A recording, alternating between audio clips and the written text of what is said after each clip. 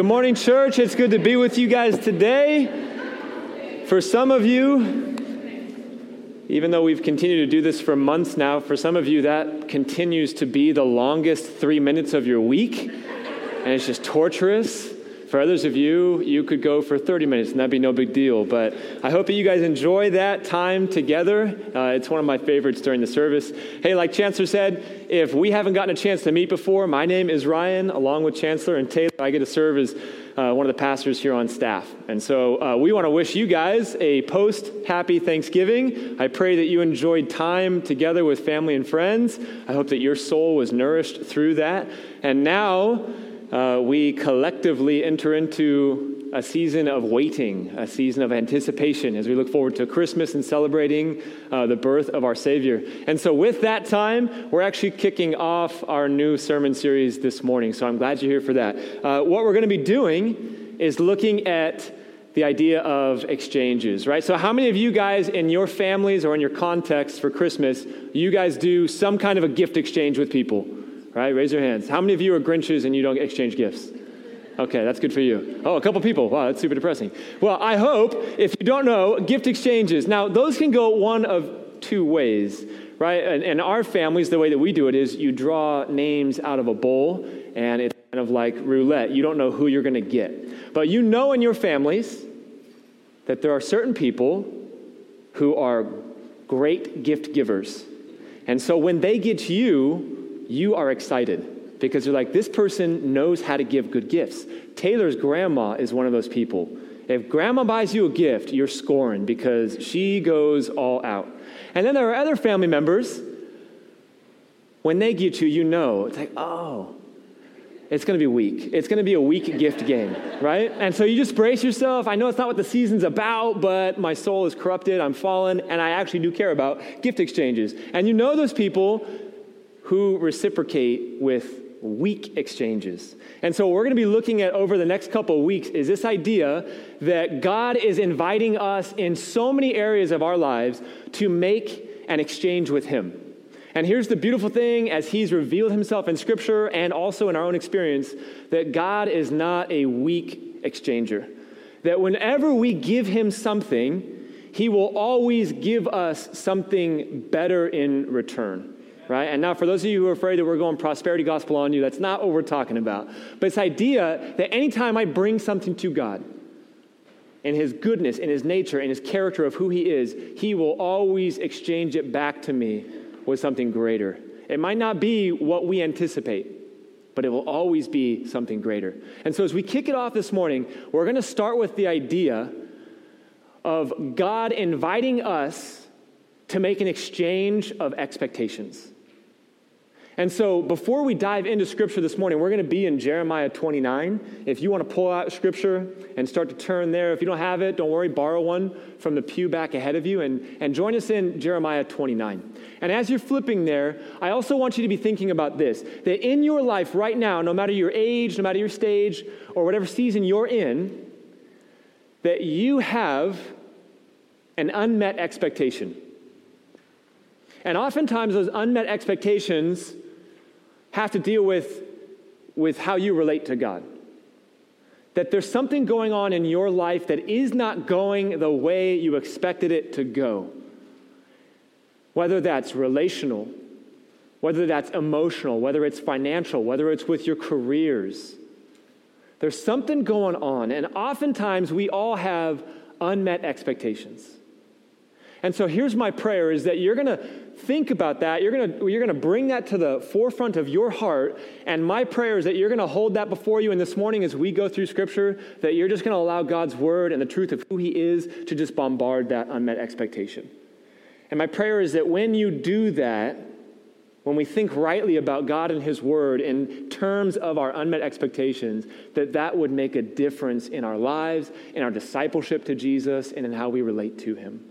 And so my prayer is that you would be thinking about that. So as we go through these texts, it's not just going to be theoretical, it's not going to be biblical knowledge alone, but it's going to be something that impacts you directly in that area that you've been dealing with God about an unmet expectation.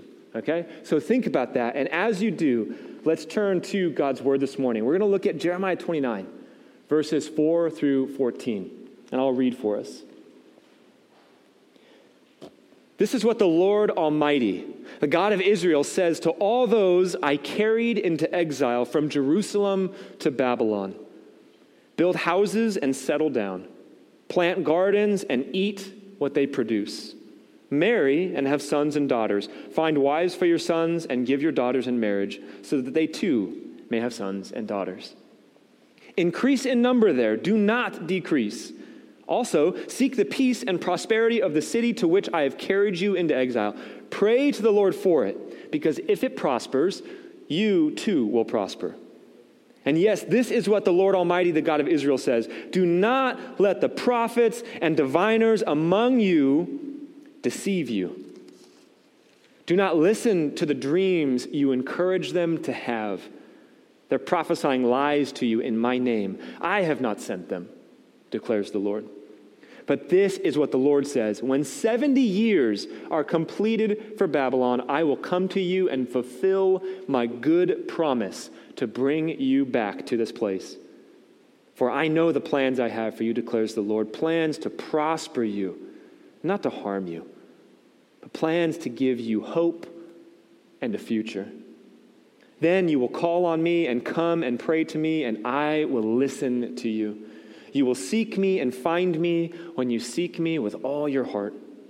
I will be found by you, declares the Lord, and will bring you back from captivity. I will gather you from all the nations and places where I have banished you, declares the Lord, and will bring you back to the place from which I carried you into exile.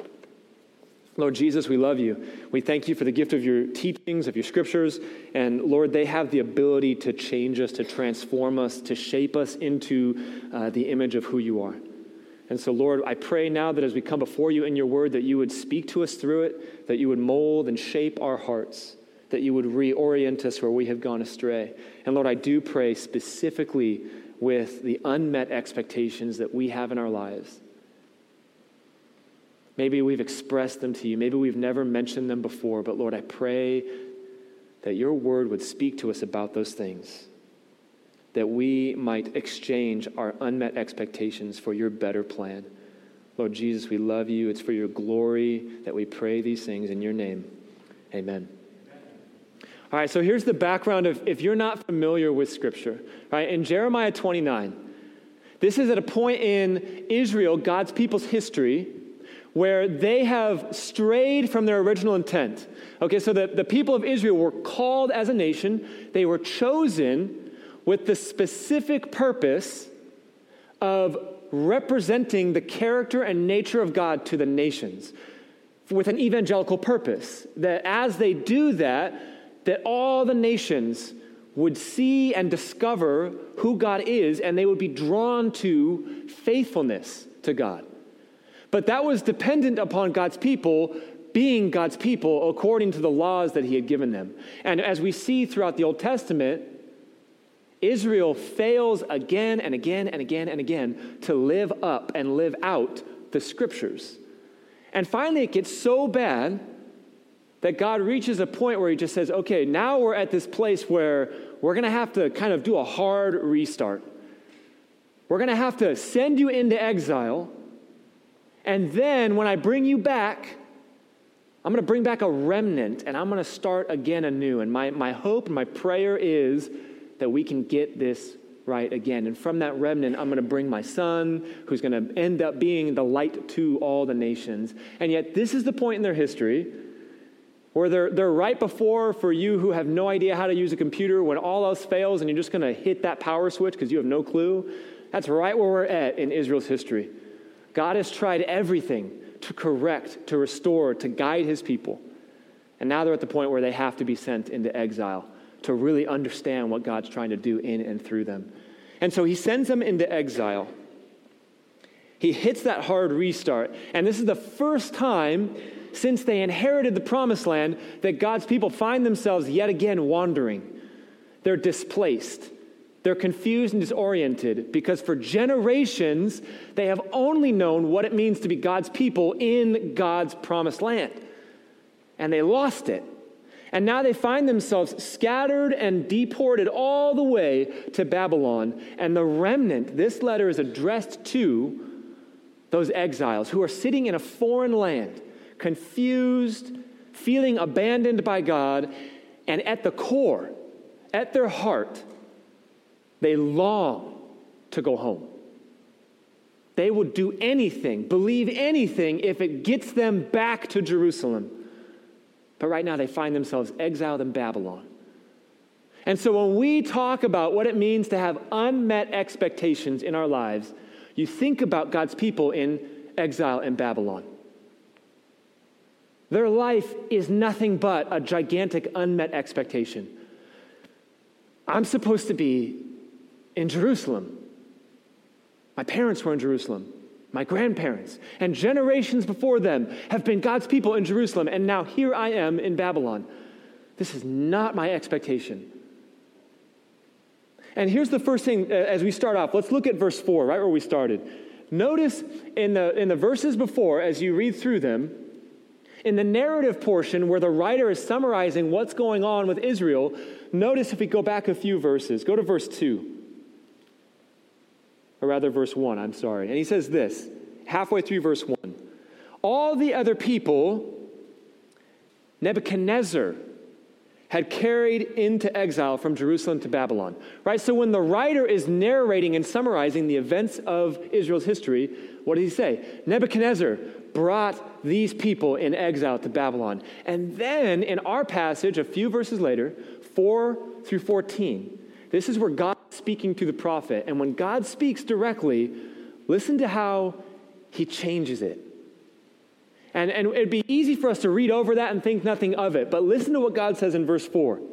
This is what the Lord Almighty, the God of Israel, says to who? All those who I carried into exile. And then as you read through those verses, 3 times God takes credit for it. You catch that? It's not Nebuchadnezzar. It's not your circumstances that have led you to this unmet expectation. It's not other people. Maybe they've wronged you. Maybe they've left you. Maybe they've stolen from you. They've wounded you. And you're left with this unmet expectation. This relationship fell apart. God, I'm not supposed to be divorced. My marriage was supposed to go the distance. Or the opposite. God, how many young Christians say this? God, I'm not supposed to be single. You have a spouse for me. I'm supposed to be married right now. I'm 19. Okay? In biblical times, I'm done. And we look at that and we hold up these unmet expectations. And it's so easy for us to attribute unmet expectations to circumstances, to other people.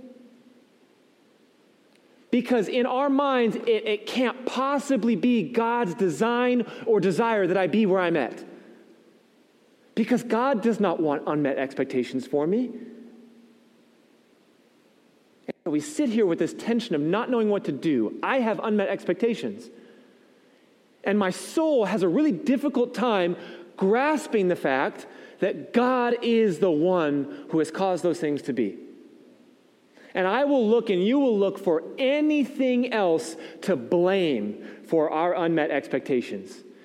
For bad relationships, for my kids not turning out the way that they were supposed to turn out. For my job not going the distance and now I'm unemployed. And we'll look and I want to blame and throw stones. Is it circumstance? Is it other people? Is it Nebuchadnezzar? And then God says, no. I'm the one who's put you here. You want to be in Jerusalem. I get it. That's where your expectation is. And yet you find yourself in Babylon. But I'm the one who has you there. I'm the one responsible for your unmet expectation. And I remember in my old church where I was doing ministry, I was doing college ministry, but I also served with as a volunteer with the high schoolers. And so every year when I was younger, when I was in high school, we would go to summer camp. And it was a great experience, great tradition. If you grew up in the church, hopefully you got to have that too. And then I became a leader. And at my old church, summer camp was the pinnacle of the year experience. I mean, it was just a week-long bash away with your friends, and you got to learn more about Jesus in an environment away from you every day. And at our old church, one of the cool little things that we always had was we would get charter buses that would take us to camp every year. And as a 16-year-old, you feel like an NBA player rolling up because you got a charter bus. It has like a square TV 6 rows ahead of you, and you're watching an old VHS tape, but you don't care because you feel super cool. And you're riding in that, and that was part of the camp experience, right? And you have these cool expectations. And then in 2012, the Lord, in his sense of humor, led me here to GGFC, where I became the youth pastor. And in my first time at bat, taking our kids to camp, I had expectations. Let's order up the charter bus for like my 10 students, and we're gonna like roll this bus up. It's gonna be a party bus. It's gonna be fantastic. Oh wait, we don't have the budget for that. What do I have? I have a church van, but not the church van we have now. If you think that church van isn't good, may I remind you of its predecessor. This is the church van. I kid you not. I had to bug bomb before camp because it got infested with roaches, okay? Right? Thank you. That's what I'm dealing with. So I'm smoking that thing out with Raid in anticipation of taking students up to camp, right? I wipe out all the cockroaches, I load up the kids, and we're going up to camp. But we also had to have a second vehicle. And so we borrowed a student's dad's van. And I'm like, okay, fine. It's got wheels. We'll take it. Load them up and let's go.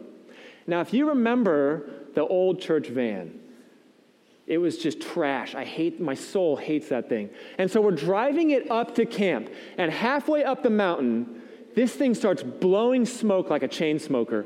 And I mean, it's just pouring out of the hood. But it starts off in like that light gray smoke. And as a 24-year-old youth pastor, not a mechanic, I'm like, okay, we can do this.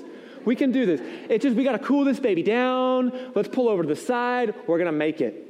And so we're going up the mountain, I pull off to the side, I lift the hood thinking I have any idea of what I'm doing, but I just lift the hood to make the students feel better, like, oh, don't worry, Ryan knows what he's doing. And I'm in the hood going, I have no clue what to do.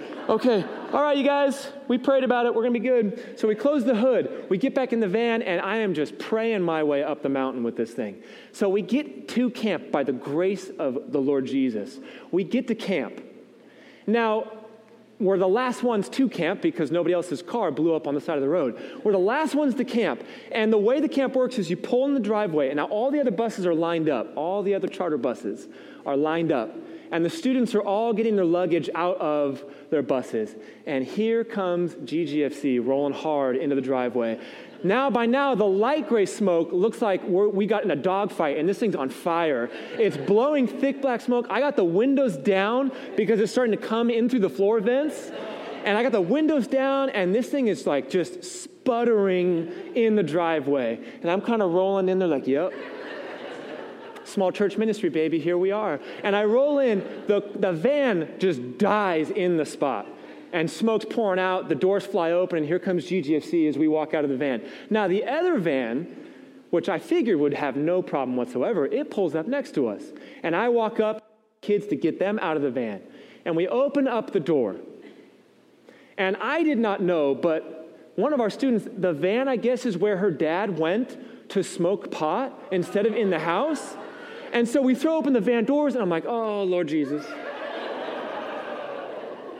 Now I got half my youth group stepping out of a burning van. The other half smells like they just hotboxed on the way up to camp. And we're walking out, and I'm just... We here for a week of ministry. This is not my expectation. Half my youth group smells like they're doing drugs. The other half smells like a barbecue from the truck. And I'm walking up, and I'm like, God, this is not my expectation for youth ministry. And I remember that. And it turned out it was one of those things where you have tradition now as a church. Not the right ones, but you have tradition. And I look back on that, and I'm like, man, Lord, my expectation for youth camp were up there, and then you brought me here. Now, it turned out to be a great week at camp. It started a little shaky, but it got better from there. And so we all have those. Those are funny times where you look back on them and you're like, oh, man, those are good times now. I love those. But then there are other unmet expectations too.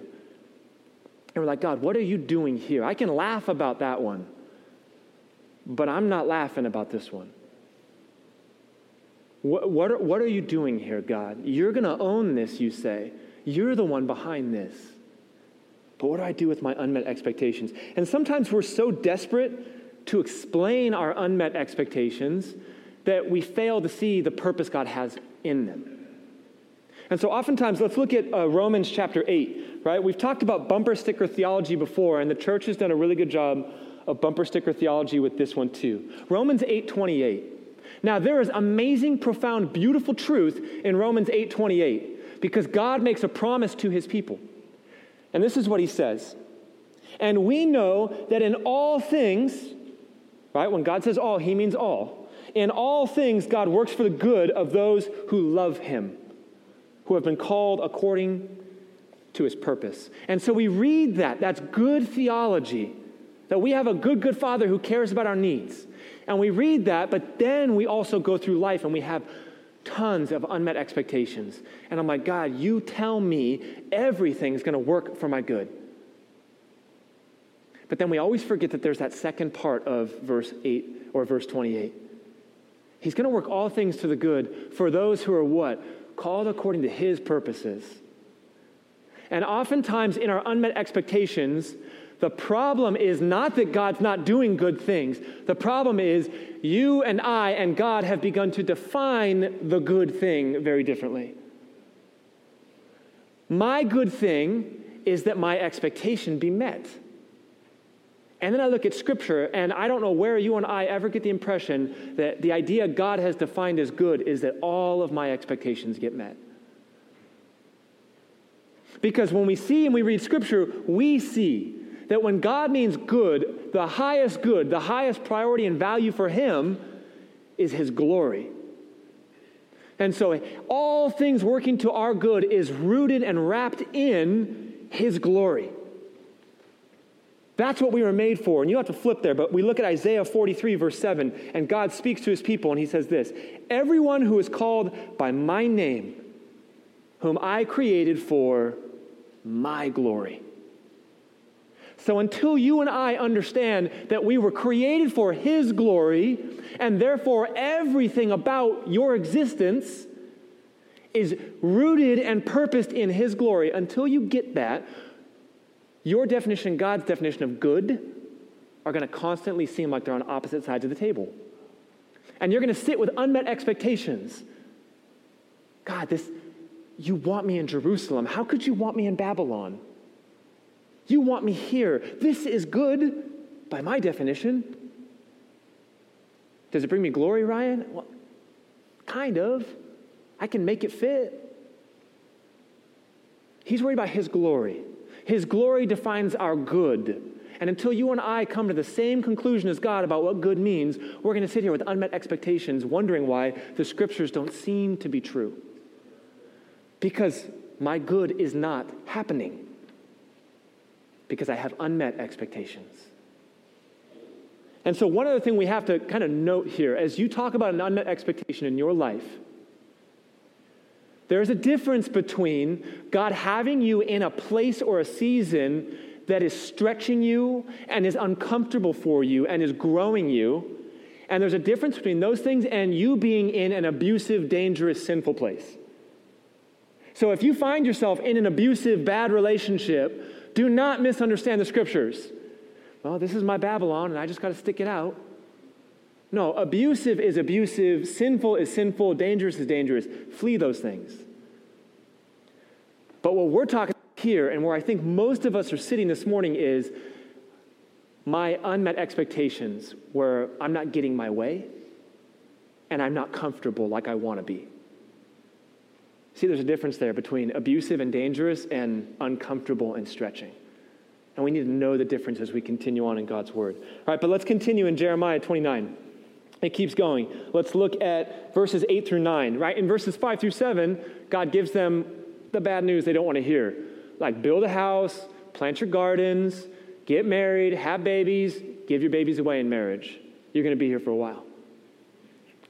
Not the news they're hoping for. And then we see what happens, like the Israelites are just like you and I. What happens when God gives me news I don't want to hear? Well, I must have heard him wrong, right? Let's go look for another answer. And look at verses 8 and 9. Now the Israelites decided, I don't like that prophecy. Who's got something else for me? And what do you got to say? And God says this, yes, this is what the Lord Almighty, the God of Israel says. Do not let the prophets and diviners among you deceive you. Right? Notice he doesn't say my prophets. Those aren't my prophets. The prophets and diviners among you. Do not let them deceive you. Do not listen to the dreams you encourage them to have. It's almost like God knows us. I don't like where God has me. This cannot be what God wants for me. Lord, raise up a prophet for me who will speak to me your true desires. The Israelites are no different than us. So they start to look for these prophets. And the prophets that he's talking about in verse 8 and 9 are like, hey, it's going to be a quick stop, right? Don't even unpack your bags because we're going back to Jerusalem. This was all a mistake, and we're heading back home. Don't even bother unpacking. And then God says, no, unpack and build a house because you're going to be here a while. But you and I have that same tendency. When we have unmet expectations, man, you and I are looking for validation elsewhere. This can't be true because God doesn't want me here in this season, in this place, in this relationship. It's not supposed to be this way. So who can tell me something else? And so we start to wander around and looking for those other options. And we surround ourselves with people who will validate our unmet expectations. We surround ourselves with people who are going to tell us what we want to hear. And there's a great example of this. Go to 2 Chronicles. For some of you who didn't even know that was a book in the Bible, fear not. Use the table of contents. 2 Chronicles, back in the Old Testament. In 2 Chronicles 18, this is the point in Israel's history, before the exile, but the kingdom has been split. There's a north and a south, and they've got two different kings. And in 2 Chronicles 18, the kingdom has split. They're starting to not like each other, but they're still related, right? Anybody got family like that? And so the kingdom is split. And in 2 Chronicles 18, King Ahab in the north invites King Jehoshaphat from the south to come. Now they're related by marriage. And King Ahab invites him to come have dinner. And he wants to kind of spitball a plan with him about going to war against a common enemy. And we tune in. Let's join the passage in verse 5. Right, so they have dinner. King Ahab says, hey, would you join me and we will go to war against Ramoth Gilead? We'll do this together. And 2 Chronicles 18, verse 5 says this. So the king of Israel brought together, go back a verse, I apologize, verse 4.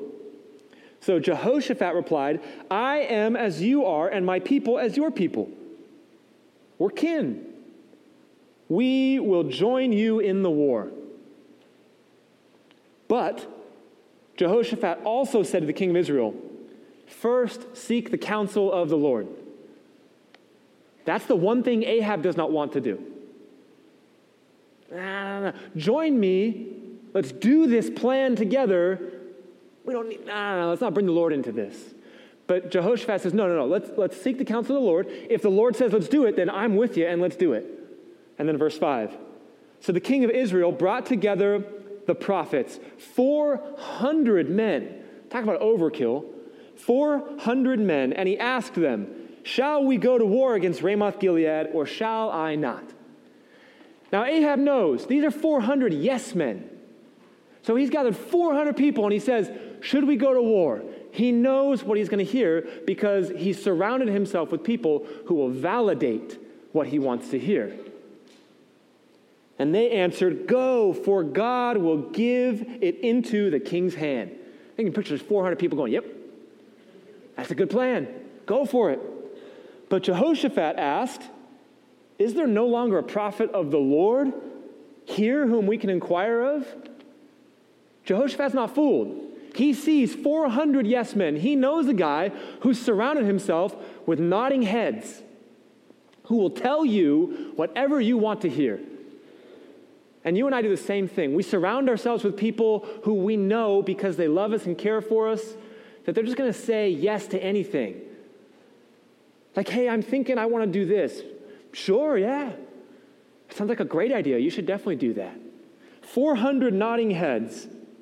And then verse 7, the king of Israel answered Jehoshaphat, there's still one prophet through whom we can inquire of the Lord, but I hate him because he never prophesies anything good about me.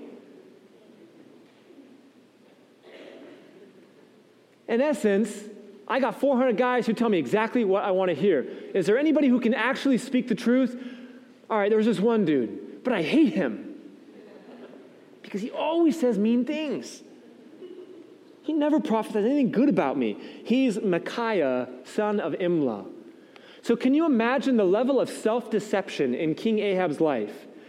Dude's totally cool with having 400 yes men. And oftentimes you and I look at that like, oh, that's crazy. I would never do that. But then look at the decisions you're making. Are you actually asking yourself about these unmet expectations? Lord, what are you trying to do in this season? Or are you looking for the people you've surrounded yourself to validate you getting out of that? Where are my people who will encourage me to do what I already know I want to do? I don't need to seek the counsel of the Lord. And the passage continues. Look at verse 11. So all the other prophets were prophesying the same thing. Attack Ramoth Gilead and be victorious, they said, for the Lord will give it into the king's hand. Gotcha, tracking. Now the messenger who had gone to summon Micaiah said to him, look, the other prophets without exception are predicting success for the king. Let your words agree with theirs and speak favorably. But Micaiah said, as surely as the Lord lives, I can tell him only what my God says. 400 people might be validating for you what you want to hear. But my question, my challenge is you deal with your unmet expectations. So you have people around you who are going to be like Micaiah, who are going to look you in the eye and say, Ryan, I know this is tough for you. I know you're struggling with this. I know it's an uncomfortable season. I know what you want. But man, brother, let me just tell you, I think God might have something for you in that unmet expectation. And so I know your heart just wants to bounce out of it. But I think the Lord is challenging you to stay and make an exchange. Give up that unmet expectation. It's junk anyway. And trust that God's got a better plan for you. Trust that he has a better way. And so that's why we always talk about biblical community here as being so important. Because your family and your friends who don't know Jesus, they love you. But they might just be one of those 400 who love you and they want what's best for you. And oftentimes that will just mean validating whatever you say is best for you. And it's so important that you and I as followers of Jesus have people around us in biblical community who are going to be like, no, I'm going to speak to you what the Lord wants me to share. And it might not mean you're going to hear what you want to hear. But we need those people. You need to find yourself some people like Micaiah who are going to speak that truth to you even when it doesn't necessarily line up with what you want to hear. You need those people in your life. And the text continues in Jeremiah. Let's look at verse 11. Right, here's perhaps one of the most famous passages in Scripture. Even if you didn't grow up in church, you've probably heard this echoed throughout your Christian circles. And this is where God gets to it. He says, for I know the plans I have for you, declares the Lord. Plans to prosper you and not to harm you. Plans to give you a hope and a future. And here's what I want to point out from that. There's a lot that you could dig out of that verse. But look at the tense that God talks about having plans. For I know. I know right now.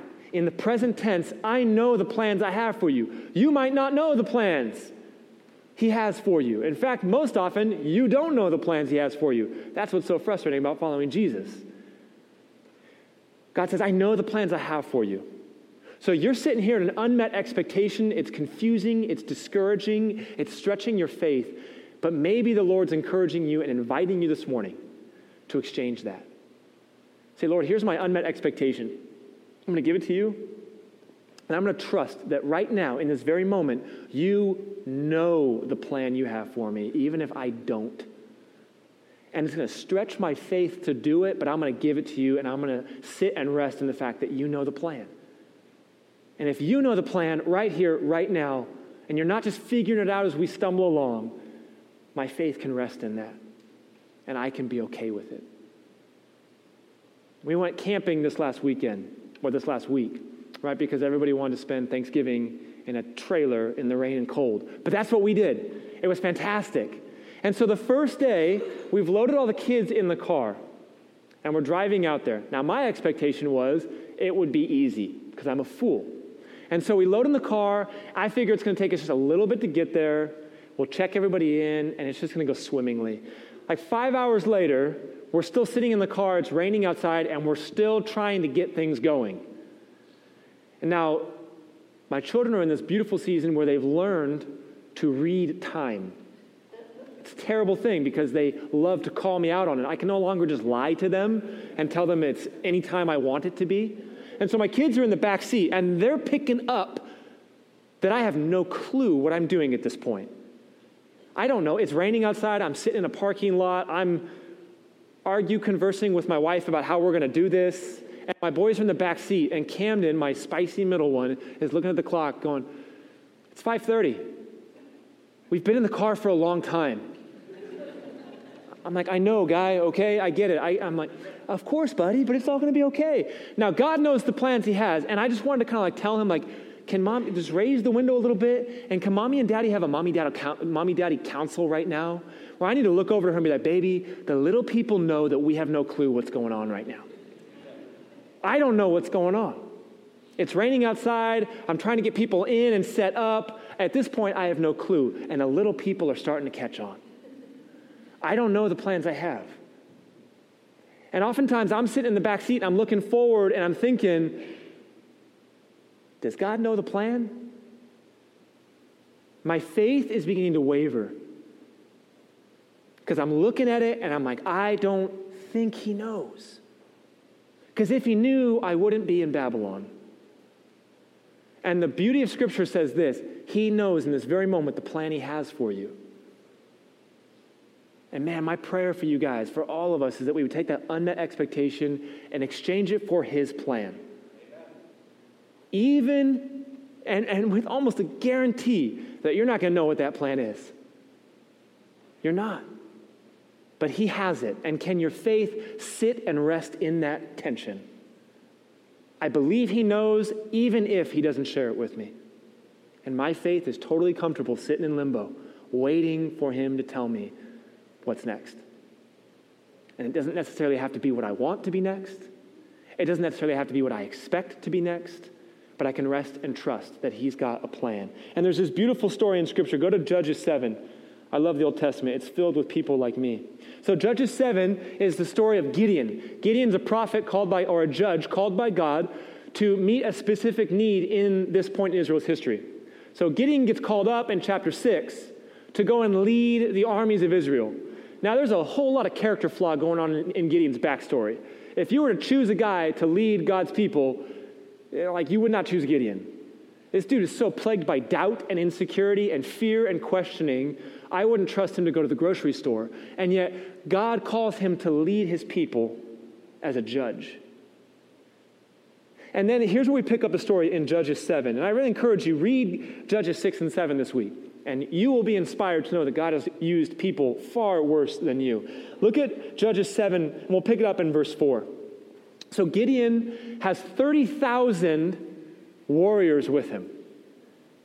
And God says, hey, these 30,000 brothers are going to go with you, and they're going to go into battle, and you're going to be victorious. I'm going to be with you.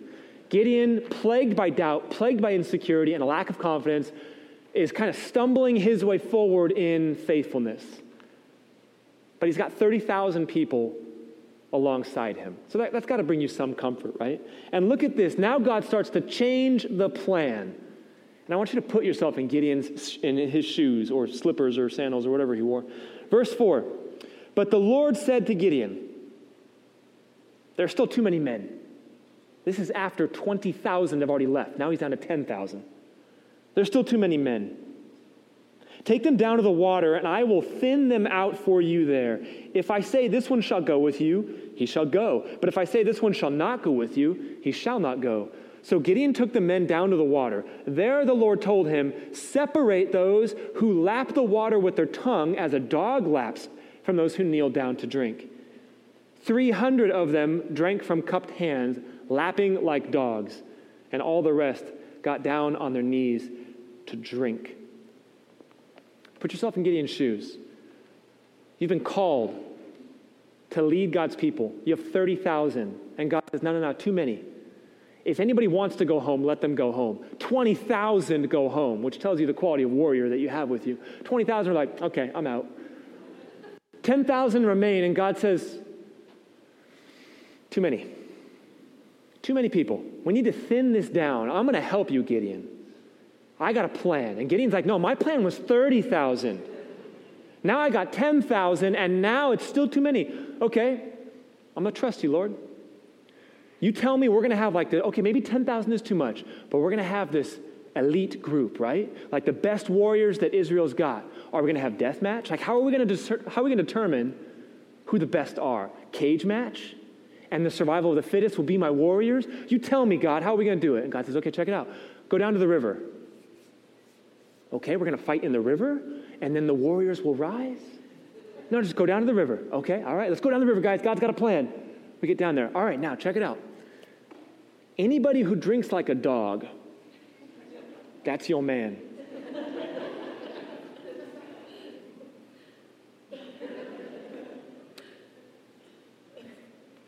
Drinks like a dog. That's your plan. I'm down with 300 if they're like the crack warriors, like they're the best of the best. But no, who drinks like a dog out here? All right, you're my people, let's go. To be honest, if I'm going to battle, I don't know if I want to go with people who drink like dogs. Just me personally. And yet that's God's plan. And every step of the way, God has a plan, and yet it's different than the plan Gideon has. Maybe you can relate in your life. Here's the thing, Gideon's plan was with the 30,000. But here's what would have happened. If you take 30,000 into battle and they fight, thousands will die. But in Gideon's mind, that's the best plan possible. We got to fight. So 30,000 will go, some will die, but God says we're going to win. So after he gets the 300 dog drinkers, dog lickers, that's not scripture. After he gets the 300 dog drinkers, what's the plan now, God? Now we only got 300, so maybe we can pick out the best equipment. Okay, here, check it out. In your one hand, I want you to take your trumpets. And in your other hand, I want you to take a torch. Where do I carry my sword? No, just trumpets and torches. Am I going to band practice? What are we doing here, God? Trust me. 300 people, trumpets, torches, and we're going to win this thing. Can you imagine being Gideon? Nah, this is not my plan. This is not anybody's plan, to be real. And God says, no, do it. And then what happens, the narrative unfolds. 300 stand with trumpets and torches in the middle of the night. They blow the trumpets, it awakes the enemy army, and then God sends a panic throughout the army, and they literally start killing each other for the Israelites. And then they hold up the torches. They scare them, they kill each other, and then they run, and the Israelites pursue them and slaughter them on the way. And no Israelites are recorded as dying. And then you look back a couple verses. Gideon's plan was 30,000, and yes, some will die, but will still win. And then God says, no. If they drink like a dog, give them a trumpet and a torch, and then we're going to win this thing. And no Israelites die.